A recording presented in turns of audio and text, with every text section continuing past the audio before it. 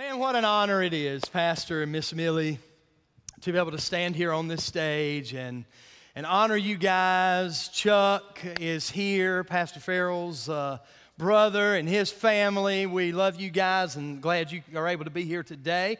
And Mr. Willard and Miss Shirley, good to see you guys as well. And thank you for participating, being in the video.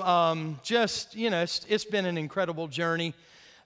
20 of the 25 years I've been privileged to be a part of this journey with you and really grew up in this church as just a little boy. I look at my wedding pictures and people ask me, were you 12 when you got married? But it's been wonderful just to see what God has done and how He's used you in such a powerful way. We did a top 10, and we thought we'd share that with you today, just a top 10 things about Pastor Farrell. One thing that Pastor taught me was to have fun and to be able to laugh at myself. You know, if you can't laugh at yourself, something's wrong. And I give myself plenty of opportunities to laugh at me. So, and for Pastor Farrell and the rest of the staff as well. So, that's something that he's taught us. Number 9, he's taught us that pork skins are one of the 4 food groups. And yes, if you're a dad here today, don't forget to pick one of these up on your way out. You know, I was looking at the nutritional value in a pork skin as I was getting this list together, and it says, I've got to hold that down a little further, but vitamin A, vitamin C, calcium, and iron, 0%. So let me tell you what this is. This is comfort food, okay? So we just, so I'll have to get 2 bags of that, Pastor, so maybe I can get it up a little bit. But pork skin's one of the 4 food groups. Your family is always first. I remember when Pastor would take Wednesdays off, the boys had a banquet or they had a ball game or they had something going on. And that was back in the day when Pastor was preaching on Wednesdays in midweek service. And he said, Pastor Andy, I'm not going to be able to be there. The boys got something going on, and I got to be at that event because I can't miss that because I can't make that up. And thank you for leading by that example. Don't let people's doubts stop you from carrying out the vision that God's put on your heart. If God's given you a purpose and a vision and a plan, I remember, Pastor, you telling me when I came and interviewed to be a part of the staff here, you had shared with the church that if they could see what God had shown you, it would scare them to death, and that dream and that vision that was, I'm sure, scary for you as well, God is still continuing to fulfill that, and we believe wholeheartedly He is far, far from done. Number 6, Chuck Taylors look good pretty much with anything, all right? You can wear them with anything. So if you don't have a pair of Chucks, you pick some up because they look good all the way around. You got enough to share with Chuck. So there you go. You see what I did right there? No. No matter how busy you are, make time for others. No matter how busy life gets, take time for other people because God has put us here for one another, all right? And great lesson that we have learned there. Never forget, number 4, where you came from. Never forget. And we are so thankful for those that have gone before us that allow us to stand on this stage today, knowing that God has used them in a powerful way. But here's the exciting thing. Whether you've been here for 25 years, because some people have been here as long as Pastor's been here.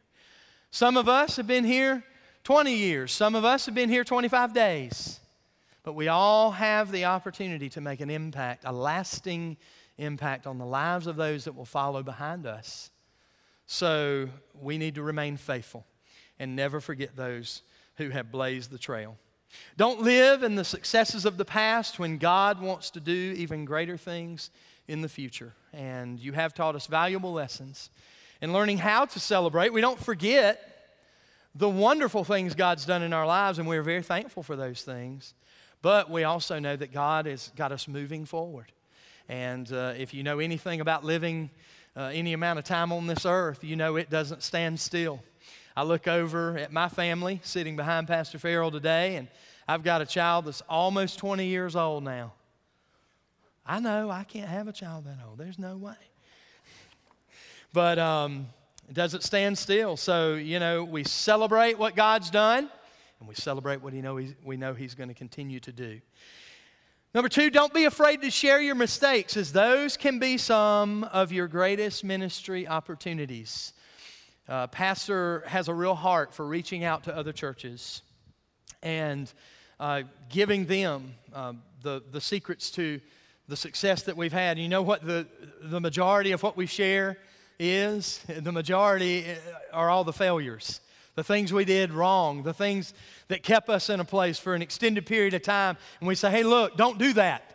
And we know that because we did it, and I appreciate that. And we don't shirk from that. We don't run from that. And how many of you know that what you teach your children more times than not are your greatest mistakes, your biggest failures? And you're like, I want you to learn from those things. You're stern with them about some things because they were mistakes that you made in the past.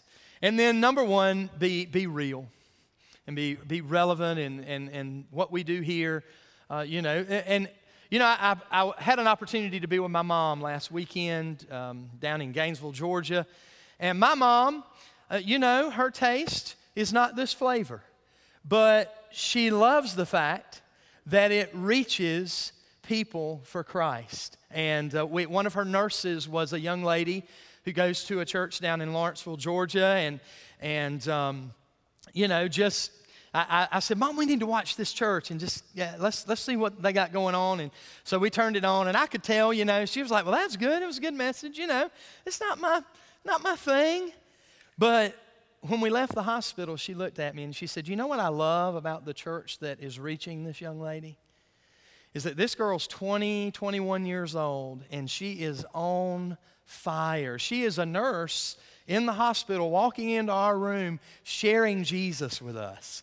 Is that not awesome? And so, we celebrate what God's done here, but we also celebrate what God's doing at Faith, and we celebrate what God's doing at other churches in our community, because we understand that God is using each and every one of us to make an impact and reach others. And so, I just appreciate what you've taught us there, and Pastor has been raw and real and open and honest and transparent when it potentially could have cost a lot for him personally. Maybe, another person would have said, man, I'm not going to allow my pride to let me share that. And he has stood openly on this stage and on that stage over there before we had this building and just shared his heart. And I tell you what it did. It brought hope to the rest of us, saying, you know what? He's got stuff he's dealing with. I got my stuff I'm dealing with. He's making it, and I bet I'll make it too. And what a great, great lesson. So, Pastor, there are many more than 10 things that we could learn, but thank you so much for imparting what you've imparted to me. You're a great teacher. I've learned so very much from being here, and at the end of the sermon, you can tell me whether or not I learned anything about communicating. We'll leave that one for the close. But we love you. One more time, Pastor Farrell, Miss Millie, can you give them a big round of applause?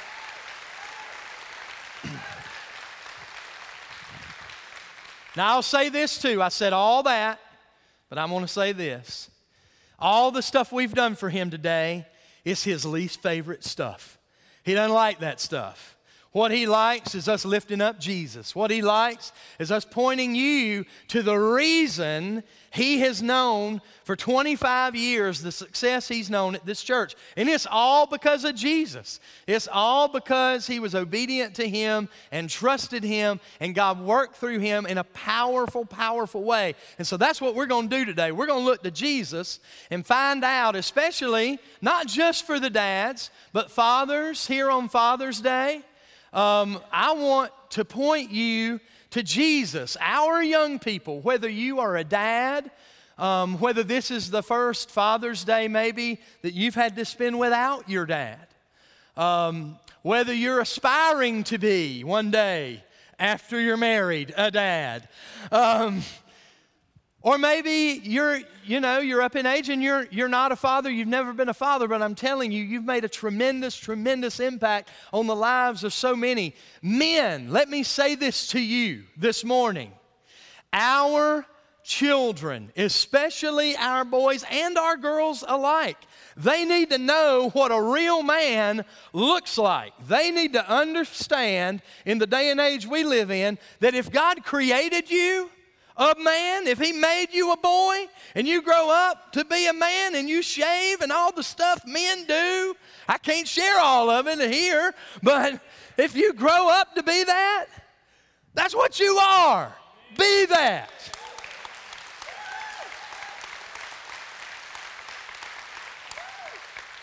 I'm going to tear this thing up now. I'm going to get excited in a minute.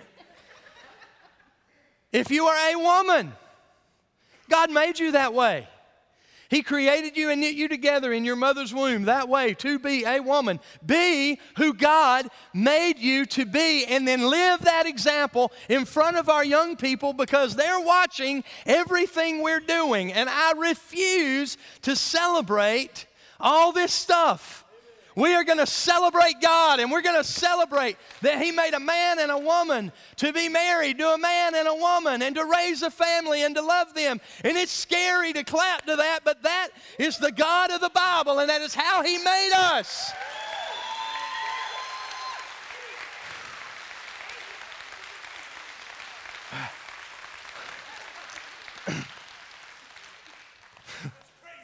I'm telling you. I almost untucked my shirt, but I was scared I'd knock the microphone off. I'm sweating like a pig up here. My goodness, I see billboards with John Wayne on there. Right out here. I saw him this morning looking at me. What's up, Duke? You know? Good grief. Enough. I'm going to get off the soapbox. But men, we got to be men. Women, be a woman. And be the person God created you to be, because we're going to look at it today, but the impact that you have the potential to make on your family is beyond your wildest imagination. There are many fathers in the Bible. And when we talk about fatherhood and we talk about what that looks like, we always look to the Bible because it's the standard. It is the thing that we stake our life on. And the Bible is our standard. We see Noah in the Bible. Jacob, David, Joseph, all of these amazing men of God. Look them up. But today I want us to look at Abraham, Father Abraham. Don't start singing the song. If you get up and turn around and shake your head and sit down, I'll know you went to Vacation Bible School, okay? He had many sons, but he was the father of the Jewish nation. And he was a man of great faith and obedience to the will of God. His name actually means father of a multitude. That's what Abraham's name means. In Genesis chapter 15, verse 6, we've got this verse for you. It says that Abraham believed the Lord, and the Lord counted him as righteous because of his faith. Abraham believed the Lord, and the Lord counted him as righteous. Not because his name was Abraham, not because of all these things that he did, but because of his faith in Christ. Mary Fairchild, we're not going to read all of this. Genesis chapters 12 through chapter 25, all in there you can read about the life of Abraham. We're going to get into that in a little more detail next week, but I'm going to give you a 10,000-foot view right now. But she gives an excellent overview of the life of Abraham. And I just want to share that with you. He had great faith, but he also knew some great failures in his life. Abraham demonstrated great faith when God called him to leave the home of his father and mother. And he said, I want you to go to a land that I tell you, the land of Canaan. It was unknown to him. And Abraham did that with tremendous faith. He got up and said, I'm going to go, and I'm going to leave, and I'm going to go to this place that God's called me. But then something happened after they made that journey. On this journey, famine struck. And instead of having those eyes of faith, that remarkable faith that caused Abraham to get up and leave everything he knew, I liken it to the guy that grew up in Nahunta, right near the pork center, the Mecca of all things, swine. And to be there all your life and to know some of the best smelling stuff in the world. My kids and I will ride our bikes by the pork center sometimes, and they smell it and say, man, those things stink terribly. I said, yes, they do. But when you're cooking bacon, it don't smell nothing like that. It's awesome. But you're asked to move from Nahunta and go to a place you've never known. That takes great faith. But then that man of great faith sees this famine come, and he says, you know what, I'm not sure. I know God's able to move us here, move us there, but we might need to do something a little different, God. So he moves his family. He takes them to a place of safety. He's thinking, man, I'm being proactive. Here's the only problem. That isn't where God told him to go. God told him to go to the land of Canaan. But he said, maybe I got a better idea here, God. Maybe you didn't know that this was going to happen.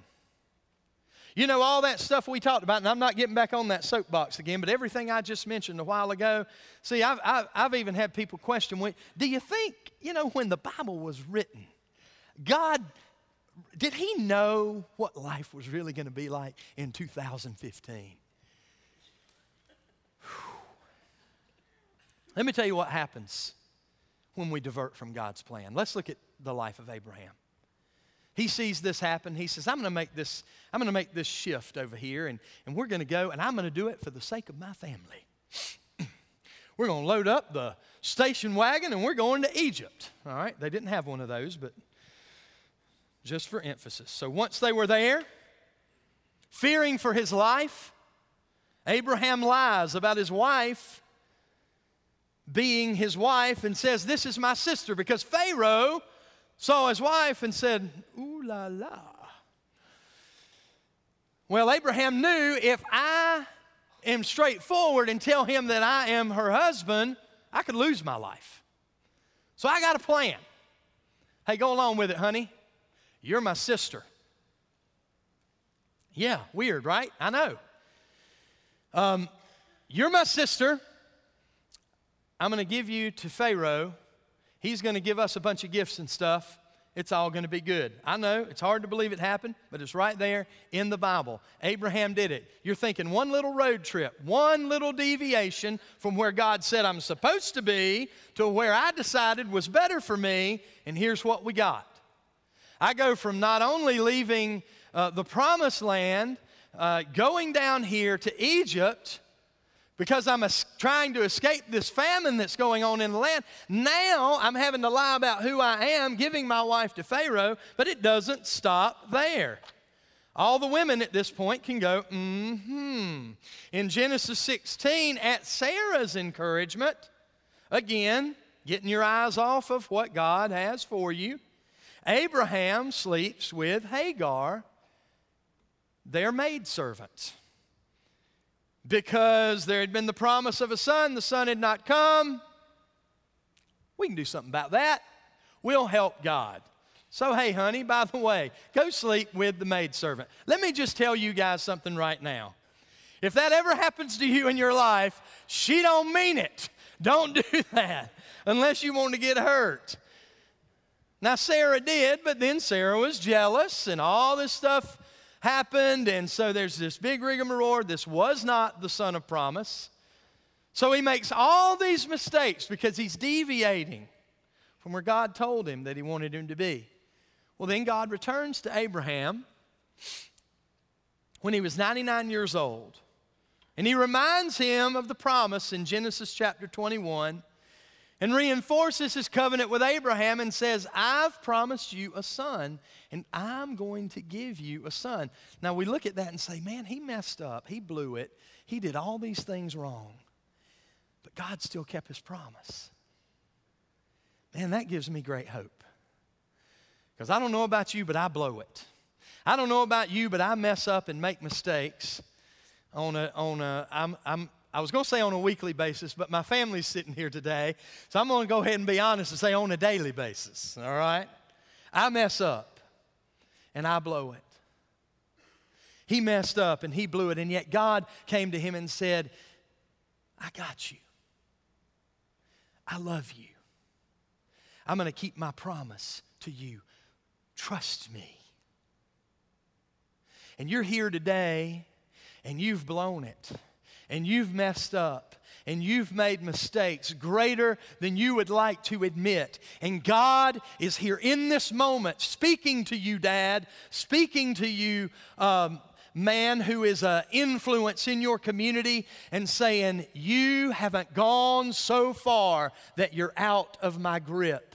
Just trust me. Put your hand in mine, because I still got use for you. I still have a purpose for your life. Don't ever believe the lie that you've gone so far, God cannot use you anymore. If you can take a breath, He's got a plan, if you'll trust Him. So Abraham undergoes the greatest test after the birth of their child. That comes 9 months later. The biggest test comes in Genesis 22.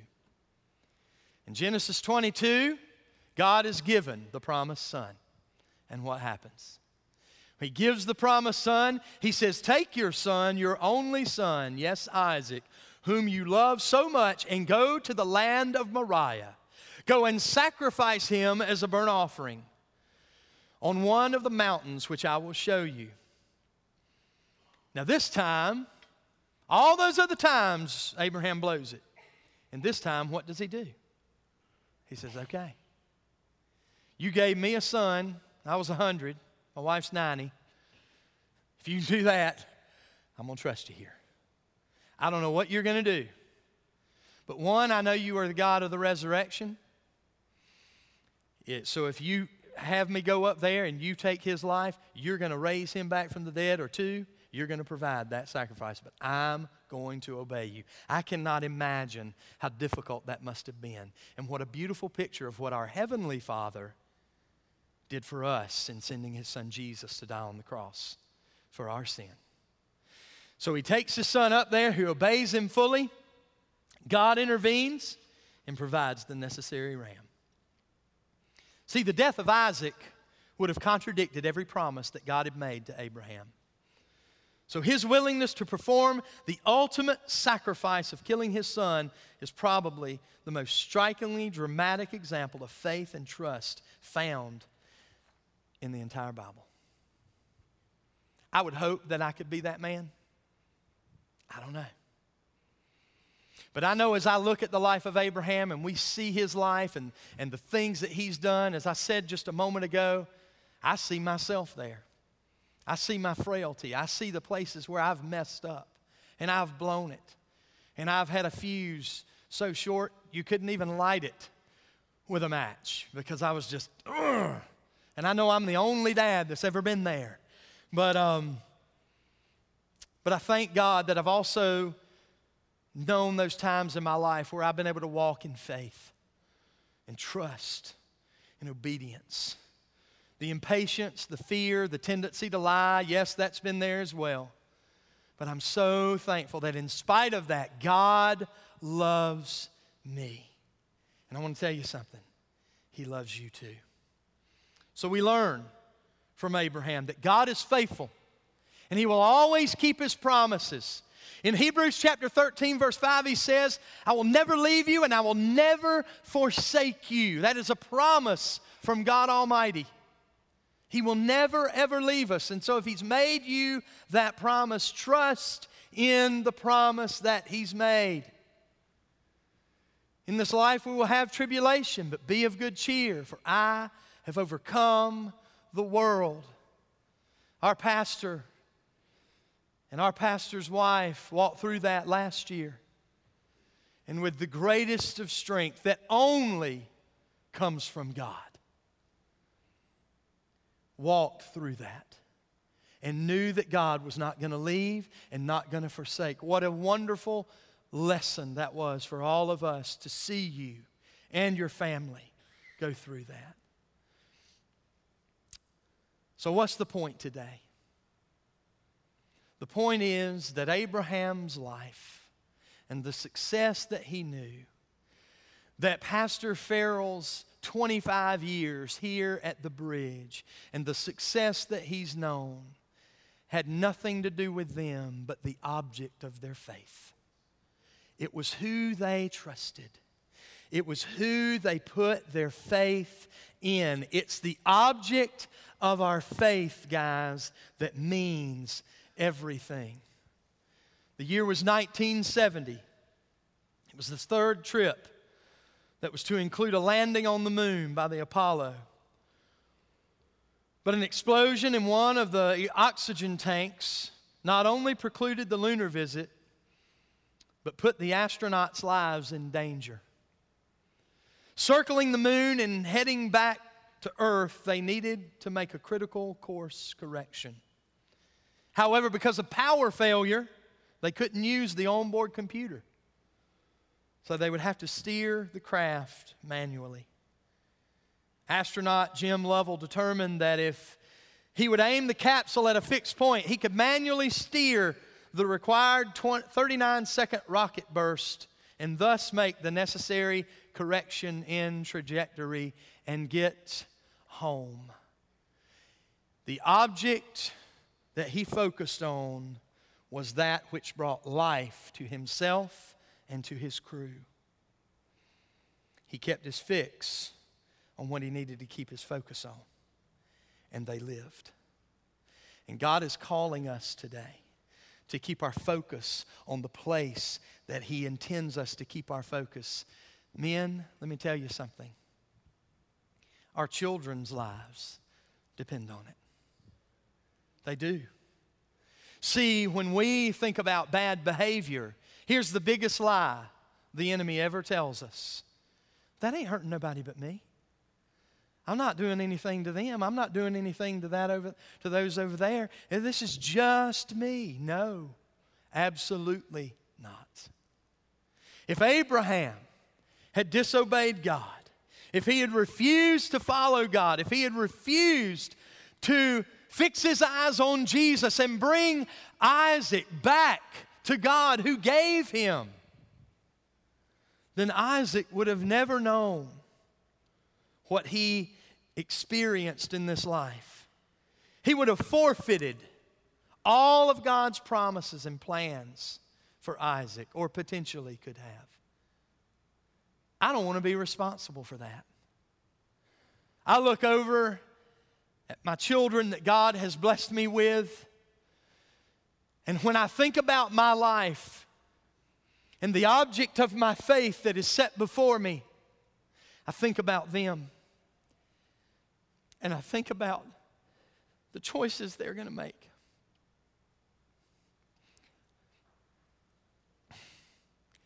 And I want them to follow Christ because I was a good example, not in spite of my example. I want them to love Jesus because of the example of myself and my wife, and the example that's set before him by leadership in this church. I want them to be able to look to me and say, you know what? If that's what a Christian is, I want to be one. You want to know what I want for Father's Day? I want to be that man. I'm not always that man. I'm not. But I want to be. I want to always be that man. But I can't do it by myself. I got to have Jesus to do that. I need Him to do that. You need Him to do that. I've told my daughters, when they think about their spouse, that when they think about who they're going to choose to spend the rest of their life with. I want them to look at their daddy and say, that's the bottom of the barrel that I'm willing to settle for. That's the least I'll settle for is my dad. Because they're worth so much more than I could even ever give them. I love that video of that father sitting on the bed with his daughter, and she's putting her head on his shoulder. And he's showing her how a man is supposed to treat a lady. Men, God's calling us to something great. I'm going to challenge you to something this morning. I'm going to challenge you to step up to the plate. For some of you, the challenge will take a new daddy home to the house this afternoon because you'll give your heart to Jesus for the very first time. For others, it's just making some adjustments, writing the course, and getting some things straight, and maybe even looking into the eyes of your children and your wife and saying, you know what? I'm sorry. I blew it. I shouldn't have done that, and I did it. And Daddy apologizes. For some of you, you may say, well, I'd love to write a relationship with my father, but I don't have him here anymore.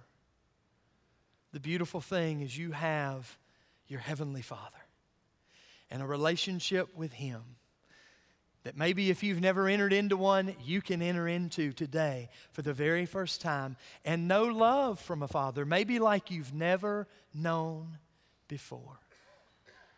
I pray whatever your situation is this morning that you'll answer that call.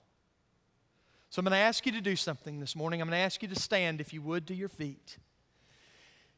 And dads all around the worship auditorium, aspiring fathers all around the worship auditorium, if your desire, if your goal is to be that daddy, to lead in such a way that when your children look at you, they say, man, if that's a mirror, if he's a reflection of Christ, I want to be that guy. If that's what you aspire to, because I'm telling you, that's what I aspire to. I ain't got there yet, but that's what I aspire to reflect Jesus in the way that I love my kids, in the way that I speak to them, in the way that I protect them, in everything that I do for them. And your children may be grown and out of the house, but if that's your desire, I want you right now to step out and fill this altar. Matter of fact, I'd like for everybody, would you please, let's just come and close right here at the altar today.